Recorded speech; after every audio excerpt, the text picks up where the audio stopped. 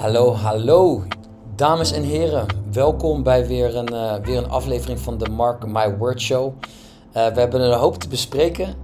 Ik keek ook echt uit naar deze aflevering. En ik denk ook dat het belangrijk is dat ieder van jullie deze informatie tot zich kan nemen.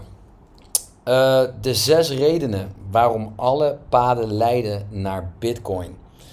En ik realiseer me wat dit voor veel mensen betekent, zo'n titel. Want de meesten hebben hooguit via wat media de naam Bitcoin eens voorbij horen komen. En geloven tot de dag van vandaag dat Bitcoin een onderdeel is van de crypto-industrie.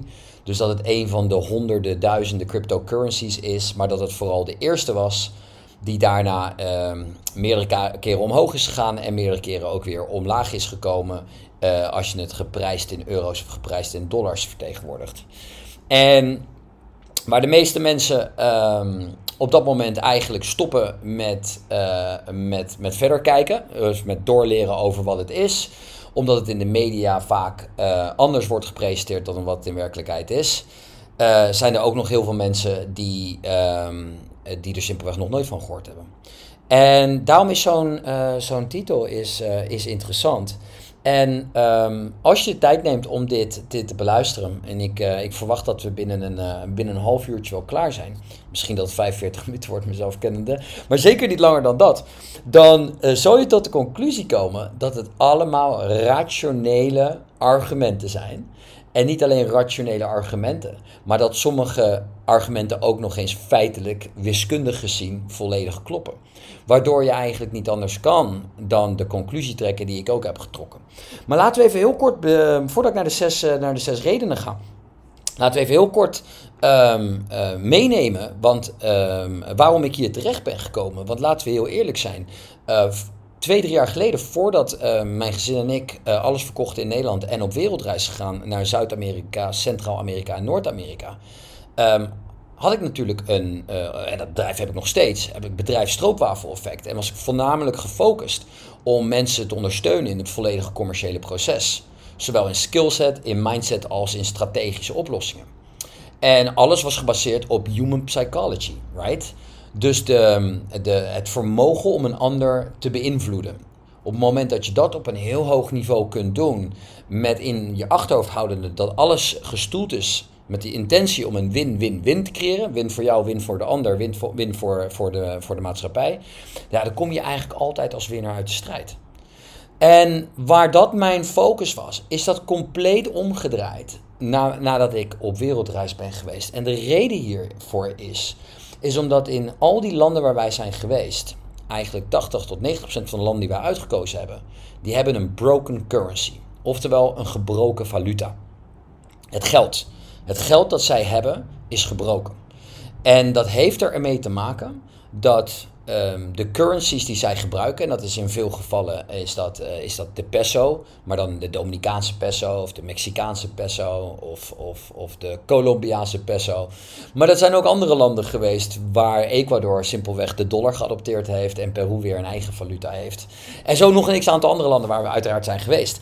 Maar waar je achter bent gekomen is dat al deze landen leven in armoede door de manier waarop ons geldsysteem op dit moment is gestructureerd.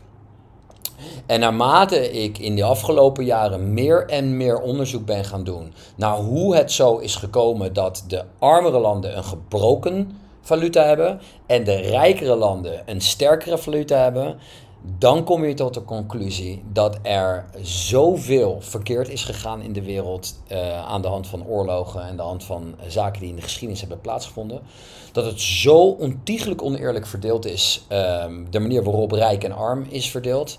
En het is veel verder dan dat, want het gaat zoveel verder dat je ziet dat de landen nu, die de rijkdom nu bezitten, ook alles volledig in stand houden om zoveel als mogelijk die armere landen te onderdrukken met allerlei foute regelingen die ze hebben ingesteld en waar arme landen zich aan moeten voldoen om niet kopje onder te gaan. Terwijl ze eigenlijk slowly nog steeds kopje onder aan het gaan zijn. En op het moment dat je de geschiedenis induikt en je ziet dat het niet alleen in de geschiedenis gebeurde, maar eigenlijk nog steeds, dan kom je echt wel tot de conclusie dat wij als westers volk mede verantwoordelijk zijn voor alle kommer en kwel in de rest van de wereld. En niet alleen mede verantwoordelijk voor zijn, we zijn soms zelfs volledig verantwoordelijk. Nou, dat is allemaal geschiedenisles en dat is allemaal heel interessant en ik ga daar ook zeker een keer een podcast over opnemen. Dus hoe zijn we hier terechtgekomen in de huidige status van de wereld, het verschil tussen rijk en arm? Het is mega interessant, want dan kom je namelijk langzamerhand tot de conclusie dat er ook wat aan te doen valt, maar dat je wel met z'n allen wakker moet worden, omdat je anders onderdeel bent van dat hele proces. Anyways, dit is op te lossen. Dit is daadwerkelijk op te lossen waar de meeste rationele figuren niet geloven dat dit ooit opgelost gaat worden. Want de wereld is oneerlijk. Klopt, en het zal ook altijd oneerlijk blijven, want er zijn altijd mensen met meer mogelijkheden en meer kansen. Puur demografisch gezien of geografisch gezien meer mogelijkheden hebben dan een ander. True. Maar dat betekent natuurlijk niet dat we het met z'n allen in stand moeten houden. Right? En zeker niet als er alternatieve oplossingen zijn die simpelweg goed werken. En dan, my friends, kom je langzaam uit bij Bitcoin. De redenen waarom alle paden leiden naar Bitcoin. En ik begin bij reden 1. Het verschil tussen rijk en arm wordt te groot. Dat is 1 van de 6 redenen. Het verschil tussen rijk en arm wordt te groot. En dan kan je mij natuurlijk vragen, ja, dat zien wij zelf ook wel, als je dat in ieder geval ziet. Maar hoe komt dat dan? Nou, eigenlijk is het niet zo heel moeilijk om uit te leggen. Het zit namelijk zo dat hoe dichter je bij de geldprinter zit, geografisch gezien, dus eigenlijk in letterlijke zin, maar ook in dus connectie-wise, zo dichter jij bij de geldprinter zit van de rijke centrale banken, hoe rijker jij wordt ten opzichte van de rest. Allow me to explain. Dus we hebben centrale banken van grote valuta's, zoals de centrale bank van de dollar. De dollar is de grootste munt van de wereld. Dus 60 tot 65% van alle transacties ter wereld worden gedaan in dollars. Dus olie wordt gekocht in dollars, voedsel wordt gekocht in dollars, stocks worden gekocht in dollars, goud wordt gekocht in dollars, et cetera, et cetera. Heel veel businesses internationaal, zij handelen in dollars. Nou, de tweede munt, en dat is voor jullie interessant, voor de luisteraars in dit geval, omdat we met Nederlandse luisteraars zitten. De tweede munt is inderdaad de euro en die bezit zo ongeveer zo'n 20% van alle transacties van de wereld. Dus je kan nagaan dat als dat al bij elkaar 80% is, hoe klein het aandeel, het marktaandeel van al die andere munten is. Oké, terug naar de reden. Hoe dichter je bij de geldprinter zit, hoe groter het verschil tussen rijk en arm. Allow me to explain. Als jij dicht bij de Europese geldprinter zit, als persoon, of als bedrijf, of als overheid, of jij zit dicht bij de geldprinter van de Federal Reserve, de centrale bank van de Verenigde Staten. Op het moment dat zij extra geld printen, want zij printen geld uit het niets, dan komt dat geld in eerste instantie terecht bij alle bedrijven. Oké, bij de bedrijven en bij de banken komt dat terecht. Want als het bij de banken terecht komt, dat geld, dan hebben de banken de mogelijkheid om geld uit te lenen aan bedrijven. Ofwel aan individuen, als je bijvoorbeeld een hypotheek wil afsluiten. Maar dat zit alweer wat later in het proces. Maar ieder moment als de centrale banken geld printen om de economie te stimuleren, dan komt dat geld in eerste instantie in de handen van de mensen die het dichtst bij die printer zitten. En dat zijn vaak de rijkere bedrijven. Denk aan Google, Amazon, Facebook, denk aan alle banken, denk aan alle gigantische banken, het hele banksysteem van het Westen. Die krijgen in eerste instantie die freshly printed dollars of freshly printed euro's. En op dat moment is dat geld nog precies evenveel waard op het moment dat ze het drukten, right?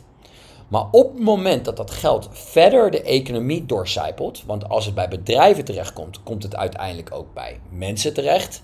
En als het bij banken terechtkomt, komt het uiteindelijk bij bedrijven terecht. Als het bij bedrijven terecht komt het uiteindelijk bij mensen terecht. Want mensen werken natuurlijk bij die bedrijven. En die bedrijven lenen bij die banken. En die banken die lenen van de centrale bank.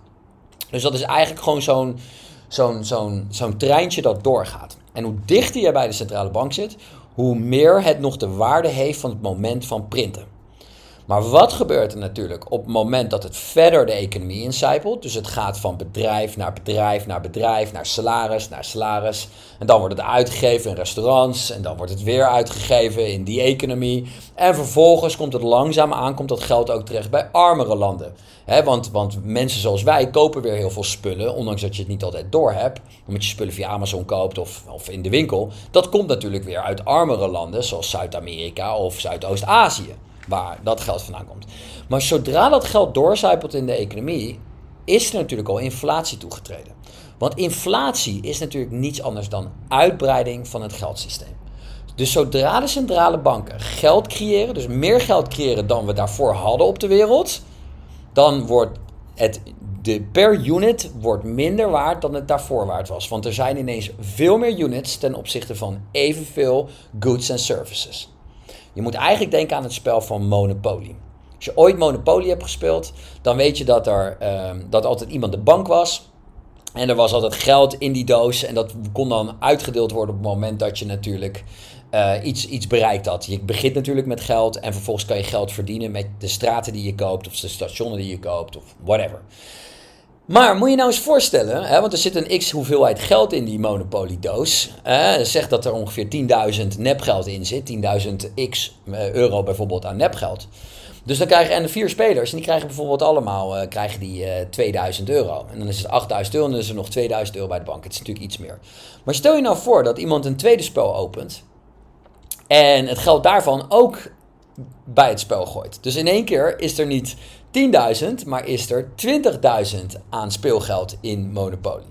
Je kan je voorstellen, omdat het spel in principe afgelopen is als mensen failliet zijn, dat omdat er meer geld in het spel beschikbaar is, gaan alle prijzen van al die straten evenredig omhoog ten opzichte van hoeveel meer geld er aan het spel wordt toegevoegd. Stel je voor, je doet 3 Monopoly-dozen open en je pakt van alle 3 pak je het geld en stop je in dit ene spel. Dan komt langzaamaan steeds meer geld bij alle mensen terecht in die straten. Right? Bij de deelnemers. En langzaamaan gaan zij dat geld natuurlijk ook uitgeven aan die straten. En gaan dus de prijzen van die straten gaan langzaam omhoog. Die prijzen van die hotels op die straten gaan langzaam omhoog. Nou, dat gebeurt er ook met geld van centrale banken.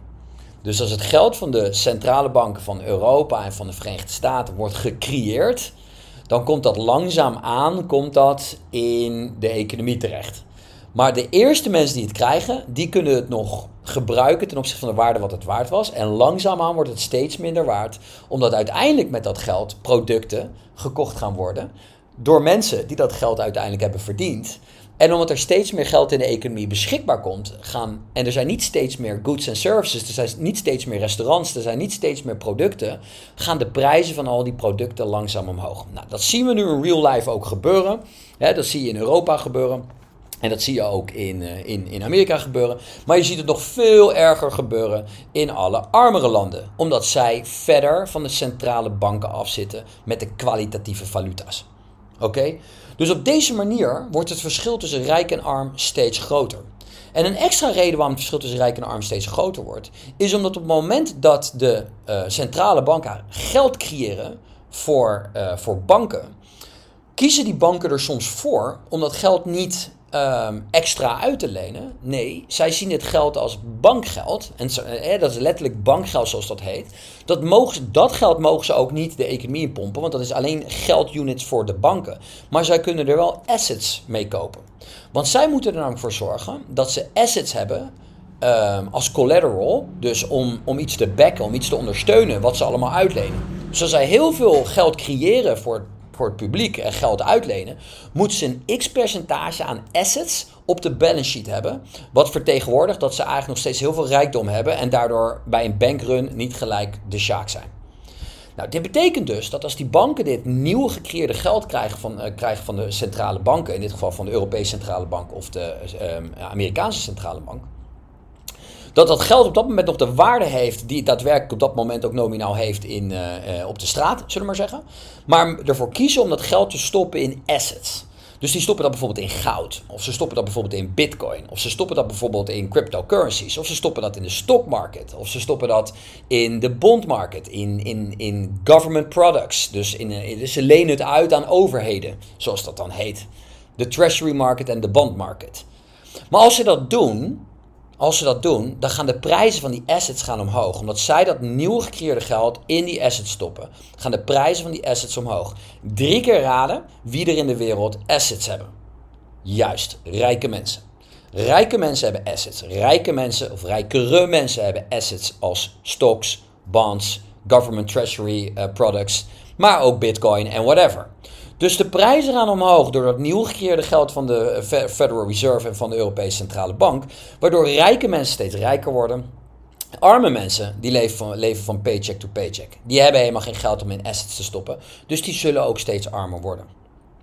Zolang het systeem zo werkt en het verschil tussen rijk en arm groter en groter wordt, dan wordt het steeds grotere kans op revoluties, steeds grotere kans op social unrest en uiteindelijk een steeds grotere kans op oorlog.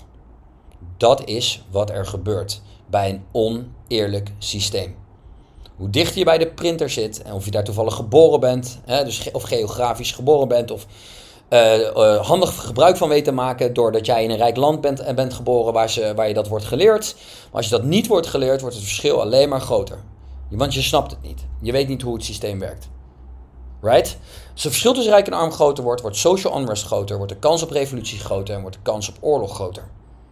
Dat is één van de redenen waarom wij weg moeten manoeuvreren van het geldsysteem. Omdat een oorlog natuurlijk een nobody wins situatie is. Oké? Dus het huidige geldsysteem is zo gestructureerd dat de rijkere mensen die aan de knoppen draaien weten dat zij steeds rijker worden en dat arm steeds armer wordt. En daardoor beuken ze ook af en toe die economie kapot. De boom- en bust-cycles zoals dat heet. Want zij weten van tevoren, we gaan hem nu basten. Dus zij weten, we gaan de geldkraan dichtdraaien op dit moment. Dan verkopen zij al hun assets op het hoogtepunt.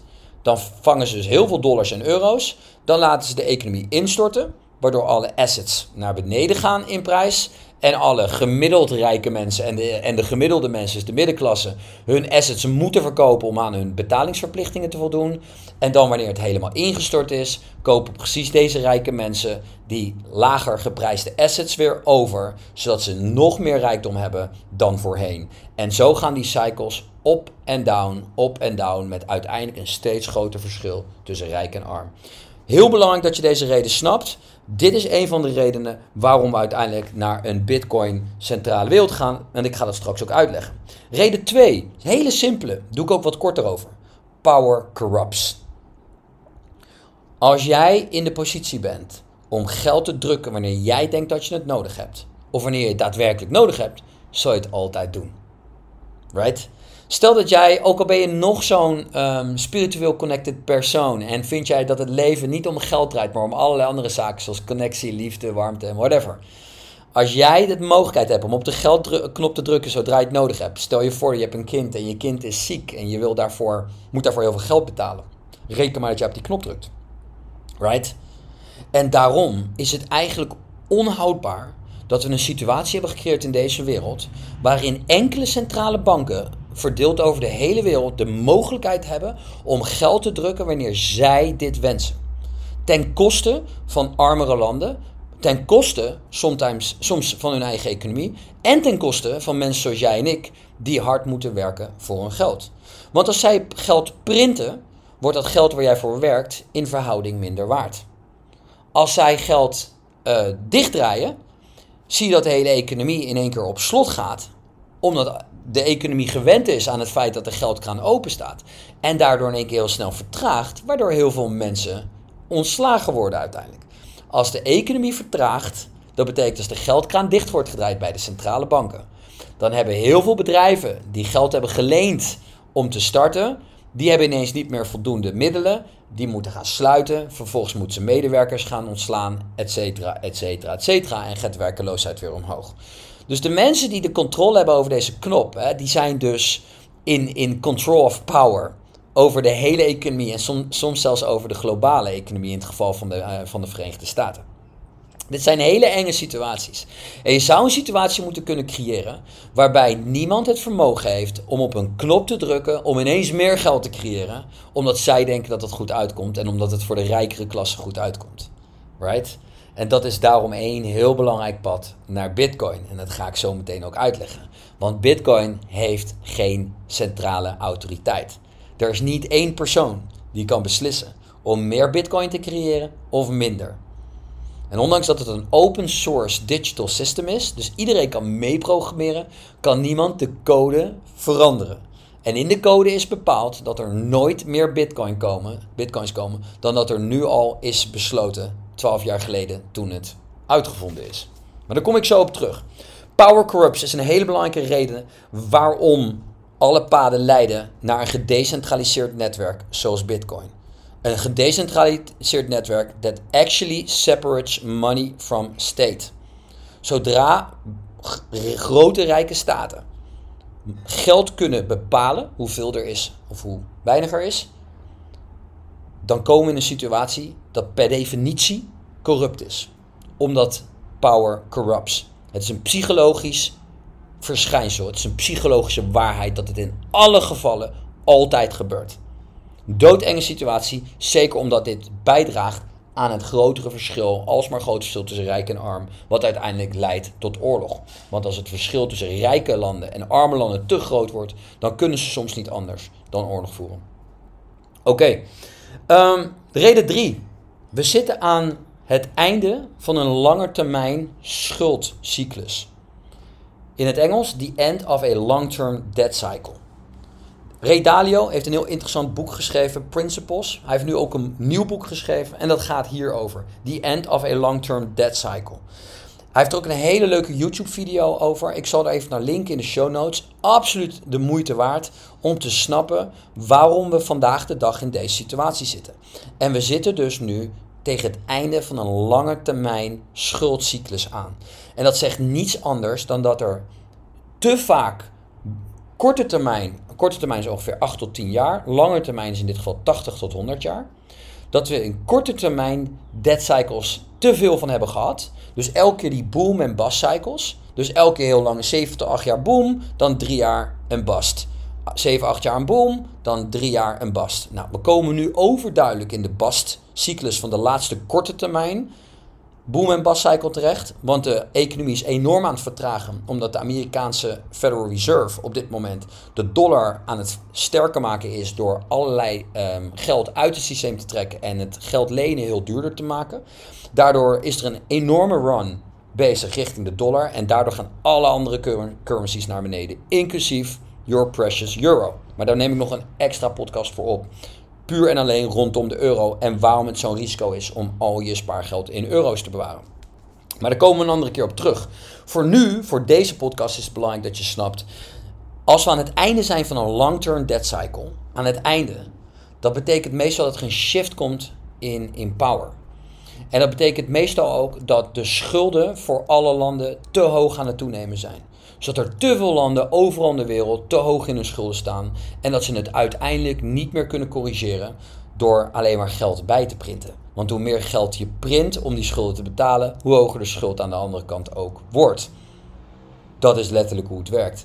En dat betekent dat als je nu geld gaat creëren, terwijl we allemaal in de schuld zitten en er is overal globale inflatie, dan zou inflatie out of control kunnen gaan. En het is nu al out of control, want in Nederland hebben we nu 17% inflatie.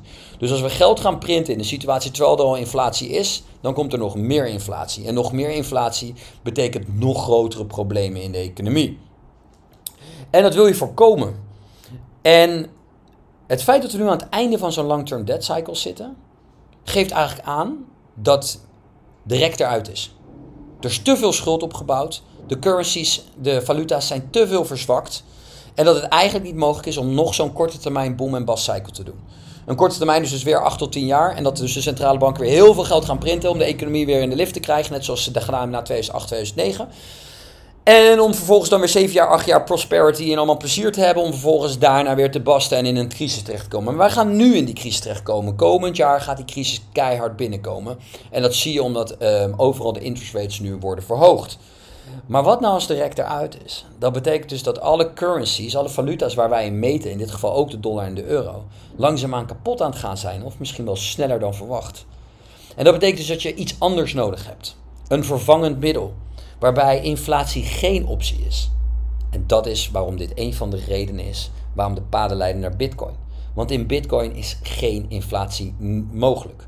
Niemand, wat ik net zei, heeft de centrale autoriteit om de hoeveelheid bitcoins te verhogen. Er zullen er altijd alleen maar 21 miljoen zijn. 21 miljoen. En ja, die zijn weer onder te verdelen in satoshis. Dus net zoals centen voor euro's en voor dollars, kan je satoshis maken van bitcoins. Maar, en dat kunnen er iets van, volgens mij, als ik het uit mijn hoofd goed zeg, iets van 100 miljoen of 100 biljoen zal zijn. Maar dan moet ik even nakijken, 100 dat verdeeld kan worden. Daarom is het ook geen issue dat het een maximum supply heeft, want het is altijd divisible. Maar wat voor jou wel heel belangrijk is om te begrijpen, is dat er dus nooit meer van kunnen worden gemaakt. Maximaal 21 miljoen bitcoin. Dus niemand kan bepalen, we gaan meer creëren, zodat jouw geld minder waard wordt. Dus de wereld heeft behoefte aan een decentraal netwerk dat door niemand gecontroleerd wordt en door niemand ook uit de lucht gehaald kan worden. Niemand kan het beïnvloeden. En daarvoor leiden deze redenen naar Bitcoin. We komen bij de vierde reden. Money is energy. That has to be transferred through time and space. Eigenlijk is geld niks anders dan energie. Jouw economic output, jouw economische waarde, die sla jij tijdelijk op in een medium of exchange. That you call money. Dus geld op zichzelf is niks anders dan een tool, een medium, waar jij tijdelijk al jouw energie in opslaat. Right? Je slaat al jouw added value, alles wat je toevoegt aan de wereld, sla je tijdelijk op in geld en dat zet je op je spaarrekening. Maar op dit moment is die spaarrekening, die euro, die is kapot. Ten opzichte van de dollar is het afgelopen jaar 20% minder waard geworden. Dus de euro is 20% aan waarde gezakt ten opzichte van de global currency. Maar het heeft ook nog eens inflatie gehad in Nederland, 17%. Dus het heeft niet alleen 10% verloren ten opzichte van de dollar. Het heeft daarbovenop ook nog eens 17% ingeleverd ten opzichte van wat je er daadwerkelijk mee kan kopen. Dat geeft aan dat de euro het heel zwaar heeft en dat die kapot is. En nogmaals, in een andere podcast kom ik daarop terug. Maar voor je nu moet je begrijpen dat elke keer als jij werkt, als jij tijd en energie ergens instopt, dan levert jou dat iets op. En dat is geld. Het levert jou jouw economische output, jouw added value, sla jij tijdelijk op in een medium of exchange we call money. En het is heel belangrijk, en daarom deze reden, money is actually energy transferred to time and space. Jij wil dat graag kunnen sparen en weten dat het over 5 jaar ook nog wat waard is. Dat wil je. Daarom transfer to time. Je wilt het niet per se nu uitgeven, want je wil ook sparen voor later. Stel dat je geen goed pensioen hebt. En zeker in de huidige economische situatie kan je niet rekenen op een goed pensioen, kan ik je vertellen. Dus als jij dat geld wil sparen, dan moet het geld zijn waarde behouden. Die medium of exchange moet zijn waarde behouden om er later minimaal hetzelfde nog mee te kunnen kopen als het je vandaag kan doen. Anders heeft het geen zin om te sparen, want dan lever je in. En waarom to space? Omdat het ook naar de andere kant van de wereld moet kunnen gaan. Als jij een product wil kopen aan de andere kant van de wereld of je gaat op reis, dan moet je dat geld eenvoudig mee kunnen nemen en moet je eenvoudig in een ander land kunnen betalen. Hé, maar daar hebben ze andere valuta's. Ja, dus dan moet je je euro converteren naar de yen en dan kan je met de yen betalen in Japan. Kost je allemaal geld. Kost je allemaal transactiekosten. Maar het kost je ook nog eens heel veel tijd. Want ik zit in het buitenland, dus ik geld transfereer naar een buitenlandse rekening, moet ik soms 2-3 dagen wachten voordat zij het op de rekening hebben. En dan pas krijg ik mijn goederen en services ervoor terug, want dan hebben zij het geld ontvangen. Dus denk heel goed na wat geld is. Weet je. Het is niet de euro op zichzelf. Het is een soort van iets wat jouw waarde kan behouden, waardoor jij het kan transfereren door de ruimte en door de tijd heen. En hoe makkelijker te transfereren is door de tijd en de ruimte heen, hoe beter de vorm van geld. Hence Bitcoin. Bitcoin is een globaal gedecentraliseerd geldsysteem. Overal ter wereld kan je bitcoin naar transfereren binnen een luttele seconde, binnen luttele minuten. Zelfs kleine bedragen als ter waarde van 5 euro of 5 dollar kan je transfereren naar iemand aan de andere kant van de wereld die ook een bitcoin wallet heeft. En die ziet zo die bitcoins of die gedeeltes van die bitcoins zien ze zo op hun wallet verschijnen. Binnen luttele seconden. For practically no cost. Dus het huidige bankensysteem en het huidige financiële systeem is dusdanig georganiseerd dat alle banken en alle rijken er rijker van worden. En jij moet vervolgens heel veel betalen om jouw geld te transfereren naar de andere kant van de wereld. Does that make any sense? Zij zijn dus een soort van dure intermediair en maken het daardoor heel duur en kostbaar voor jou om jouw geld te transfereren naar de andere kant van de wereld. Dus nee, het is niet handig. Het huidige manier van geld is niet handig om te transfereren through space, door de ruimte.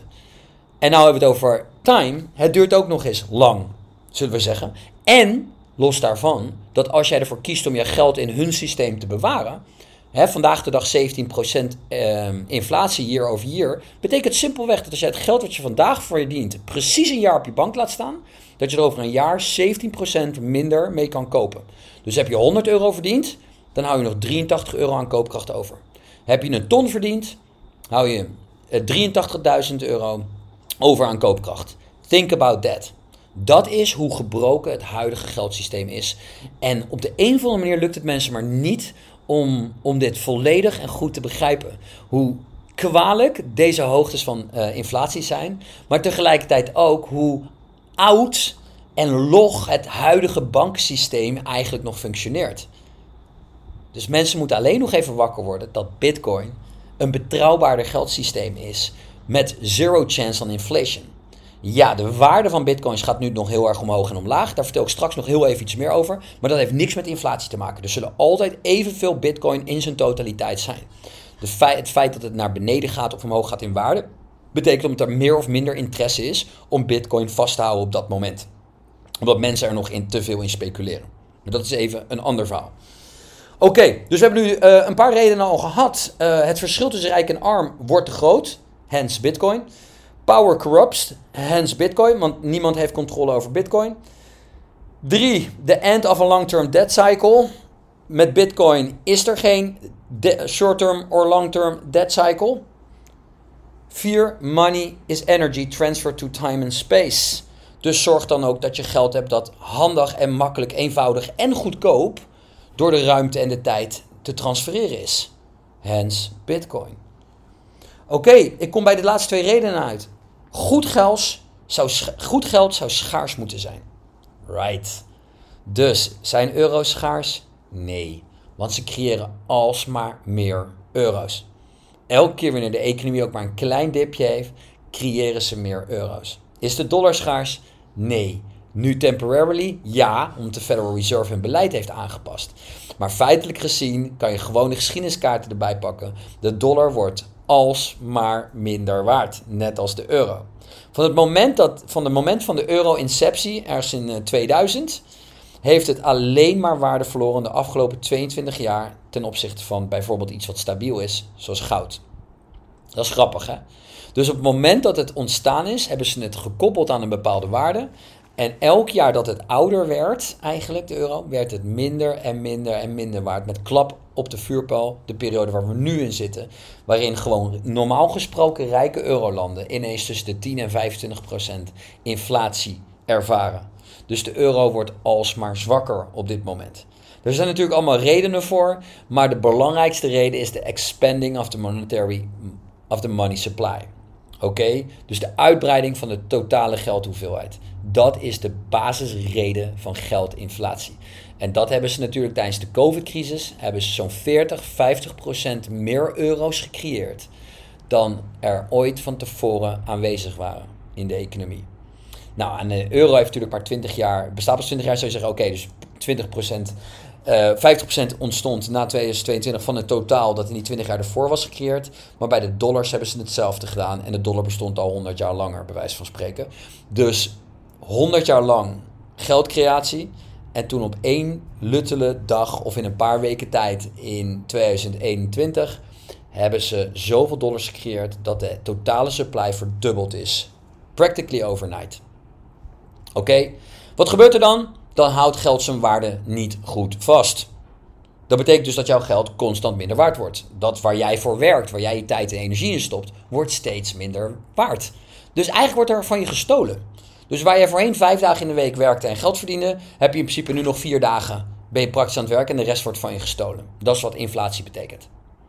En daarom, goed geld is altijd schaars. Want als er makkelijk, eenvoudig meer van gecreëerd kan worden, wordt het altijd minder waard. Bitcoin is schaarse technologie. Digital scarcity, zoals het heet. Oké? Dus er is een code gecreëerd. Dat is open source. Dus iedereen overal ter wereld kan meedoen. En dat is eigenlijk gelanceerd into digital cyberspace. Maar het is zo gecodeerd dat het niet aangepast kan worden op zijn core functionaliteit. En een van die core functionaliteiten is dat er 21 miljoen bitcoin komen. Want die zijn nog niet allemaal gelanceerd. Maar in zijn totaliteit, ergens rond 2130, jaar 2130, zal de laatste bitcoin gemined worden. En dat betekent dat er dan precies 21 miljoen bitcoin in circulatie is. Maar je hoeft niet één hele bitcoin te kopen om mee te kunnen doen met het digitale netwerk. Iedereen kan ten alle tijden vanuit overal ter wereld meedoen en slechts een fractie van een bitcoin kopen om onderdeel te zijn van het digitale geldnetwerk. Oké? En omdat er slechts 21 miljoen zijn, zul jij altijd weten dat als jij er 1 bezit, of een half, of een kwart, of 1/10, of 1/100ste van een bitcoin, het zal altijd 1/100ste van een bitcoin en daarvoor 1 van de 21ste miljoen waard zijn ten opzichte van het totale netwerk. Oké? Dus in verhouding tot het hele totale netwerk zal het altijd evenveel waard zijn. 1 bitcoin blijft altijd 1 bitcoin. Blijft altijd 1/21 miljoenste van het totale netwerk. Forever. Nou, kan de prijs omhoog en omlaag gaan? Ja, natuurlijk. Want als iedereen op dit moment bitcoin bezit en ze zien een reden om dat naar de dollar te converteren, omdat de dollar omhoog gaat en ze zijn bang voor paniek in de economie, dan kunnen ze hun bitcoin verkopen en dan gaat de waarde van het totale netwerk omlaag. Maar dat is niets anders dan het totale netwerk van de dollar of van de euro omlaag of omhoog kan gaan. Oké? Dat heeft dus niets te maken met dat het een scam is, of dat wat een gek ervoor betaalt, of al die onzin die je overal op LinkedIn of op Twitter, weet ik veel, overal kunt lezen. Dat is simpelweg mensen die hun huiswerk nog niet gedaan hebben. Dat is geen schande. Dus dit zijn gewoon mensen die zijn koppig, of die hebben ergens een keer wat gelezen en denken verstand van hun geld te hebben, wat ze dus duidelijk niet hebben. Inflatie betekent niet dat de waarde van het netwerk omhoog of omlaag gaat en dus ook dat de waarde van een bitcoin omhoog of omlaag gaat. Inflatie betekent dat iemand kan bepalen er meer van te maken of minder. Onmogelijk bij bitcoin. Wat wel mogelijk is, wat ik zei, is dat heel veel mensen in bitcoin zitten op een zeker moment. Dat de prijs van bitcoin bijvoorbeeld 200.000 is per bitcoin. Dat op dat moment mensen zien dat de prijs van goud omhoog gaat en dat ze wat geld vanuit hun bitcoin, dus ze verkopen hun bitcoin en transfereren dat naar goud. Dan gaat de prijs van goud omhoog en de prijs van bitcoin omlaag. Net zoals je nu ziet dat iedereen de euro ontvlucht, omdat ze zien dat de eurozone heel veel problemen heeft. Niet alleen met de oorlog, maar ook met hun volledige energy supply. Bovenop een dollarbeleid van de Amerikaanse centrale bank dat steeds strakker en strakker en strakker wordt. Waardoor allemaal Europese bedrijven en Europese overheden die dollars nodig hebben om hun schuld te kunnen betalen in dollars, daardoor in de problemen komen. En daardoor zie je dat heel veel investors, heel veel mensen overal in de wereld, hun euro's converteren naar dollars. Waardoor de totale waarde van de euro omlaag gaat ten opzichte van de dollar. Dat is niet inflatie. Inflatie is dat er meer euro's worden gecreëerd door de Europese Centrale Bank. En geloof me, ook dat gebeurt nog. Dus mensen ontvluchten het euronetwerk, om het zo maar te zeggen. Dus weet je, als jij euro's op je rekening hebt, zit jij in het euronetwerk. Dus mensen ontvluchten overal ter wereld nu het euronetwerk, omdat het zo fragiel is. En tegelijkertijd worden er ook nog eens meer euro's gecreëerd ten opzichte van wat er al bestaat, waardoor je ook nog inflatie hebt en jouw euro's dus ook nog eens minder waard worden. Dat is wat er aan de hand is. En dat is één reden waarom alle paden leiden naar bitcoin. Als de euro verder onder druk komt te staan, als de oorlog langer blijft duren, als de Federal Reserve langer de dollar sterker blijft maken, als de euro langer dit groene beleid blijft voeren, waardoor ze geen mogelijkheid hebben tot goedkope energiebronnen zoals nucleair, fossil fuels, etc., dan komen ze gigantisch in de problemen en zullen ze nog meer euro's moeten drukken om voor energie en voedsel te kunnen betalen voor hun bevolking. En als ze dat moeten blijven doen, betekent het dat ze dus meer euro's moeten blijven drukken en dat dus de euro's per unit steeds minder waard worden, waardoor steeds meer mensen genoodzaakt zijn om ergens anders naartoe te vluchten. En dan kan je raden wat mensen doen die bijvoorbeeld gestudeerd hebben wat bitcoin voor ze kan betekenen. Right? Dan zal je zien dat mensen vluchten van een slap netwerk naar een sterk netwerk. Een netwerk dat niet te manipuleren valt, vanuit een netwerk dat wel gemanipuleerd wordt. Interessant, right? Ik snap dat het een hoop is. Weet je, zeker als je in de auto zit, lekker van huis, je zit hier naar te luisteren. Maar ik hoop dat je het een beetje snapt, jongens. Want er zitten hier heel veel uren in onderzoek naar wat is geld. En nog veel meer uren naar hoe veilig is Bitcoin. Wat is het exact? En al die lessen die dragen bij aan deze podcast om te concluderen dat inderdaad alle redenen er aanwezig zijn om te concluderen dat alle paden leiden naar Bitcoin. En de laatste reden, een hele belangrijke voor mensen die in armere gebieden wonen. En ik heb er inmiddels heel hoop bezocht. Dus ik heb er ook een heel hoop gesproken. Maar globaal geld zou voor iedereen toegankelijk moeten zijn. Het globale geldsysteem waar jij gebruik van maakt, zou voor iedereen toegankelijk moeten kunnen zijn. Nou, newsflash, this is not the case. Er zijn nog minimaal 2 biljoen mensen om de hele wereld die geen toegang hebben tot een bankrekening. Oké? Die hebben geen toegang tot hun eigen currency, hun eigen valuta's. Hooguit als het cashgeld is en ze dat ergens op een zwarte markt verdienen omdat ze iets verkopen. Nou, het Bitcoin-netwerk is censorship resistant, zoals dat heet. Toegankelijk voor alles en iedereen. Dus overal ter wereld. Iemand met een telefoon en een connectie, een internetconnectie, is in staat om Bitcoin te kopen of Bitcoin te ontvangen en Bitcoin te verzenden. Zelfs inmiddels nu in Afrika, waarin de adoptie van het Bitcoin-netwerk gigantisch groeit, omdat daar zoveel mensen unbanked zijn, daar hebben ze het nu voor elkaar gekregen met een applicatie die bovenop Bitcoin gebouwd is. Dat je niet eens meer wifi of internet nodig hebt, maar dat je over de rails van sms, van tekstmessages, Bitcoin kan verzenden. En Afrikanen maken daar op dit moment veelvuldig gebruik van. En je ziet in Zuid-Amerika adoptie ook enorm toenemen. Maar niet zo ergens in Afrika. In Nigeria is er een enorme adoptiecurve aan de gang.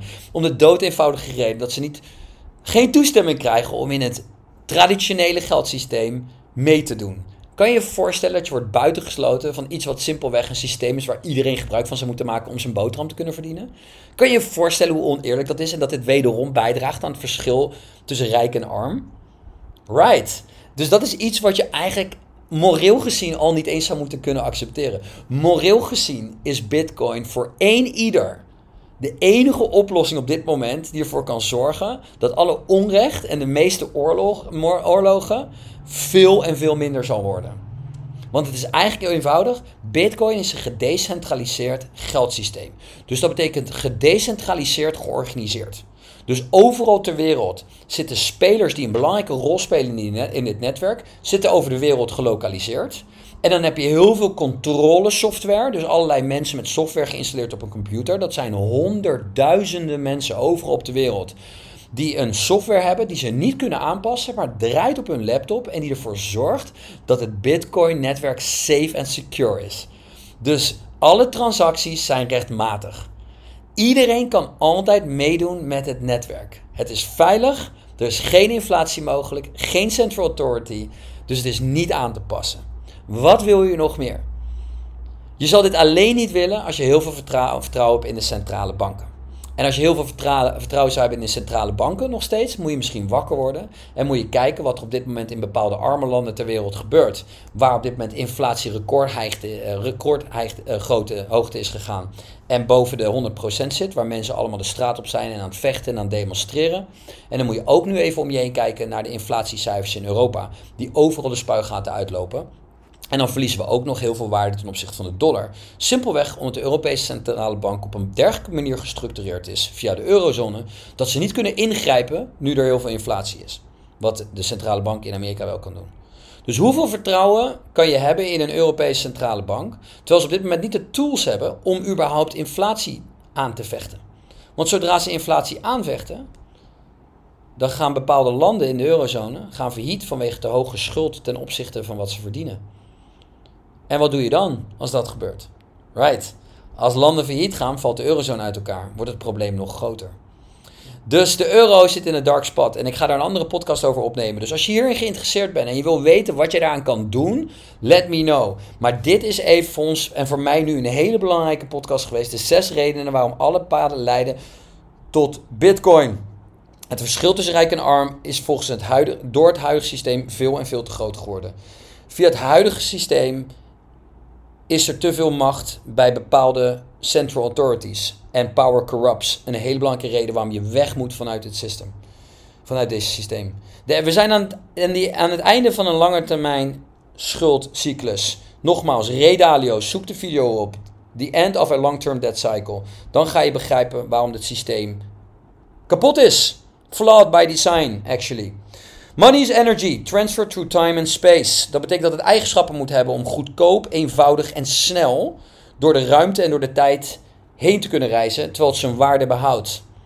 Nou, dat doet de euro klaarblijkelijk niet, want als jij 2 jaar geleden een ton had verdiend, dan zou dat nu nog ongeveer €80.000 waard zijn in dollar terms en nog minder vergeleken de koopkracht, omdat je ook nog inflatie hebt gehad.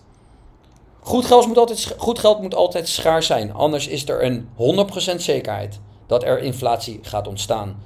En dat uiteindelijk elke currency in de geschiedenis van de mensheid naar 0 is bewogen.